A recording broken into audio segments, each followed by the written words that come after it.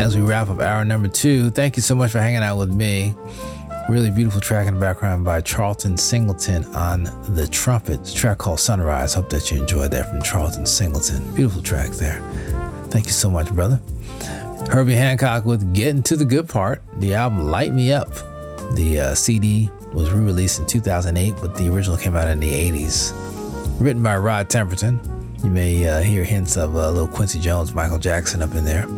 Rod Temperton writing some great music over the years. We lost him a couple years ago.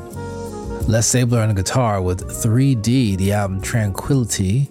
Got things started with a legendary guitarist by the name of Lee Ritenour. The album called Dream Catcher, which is a lot of solo guitar work, but this one had some other rhythmic elements. A track called Couldn't Help Myself.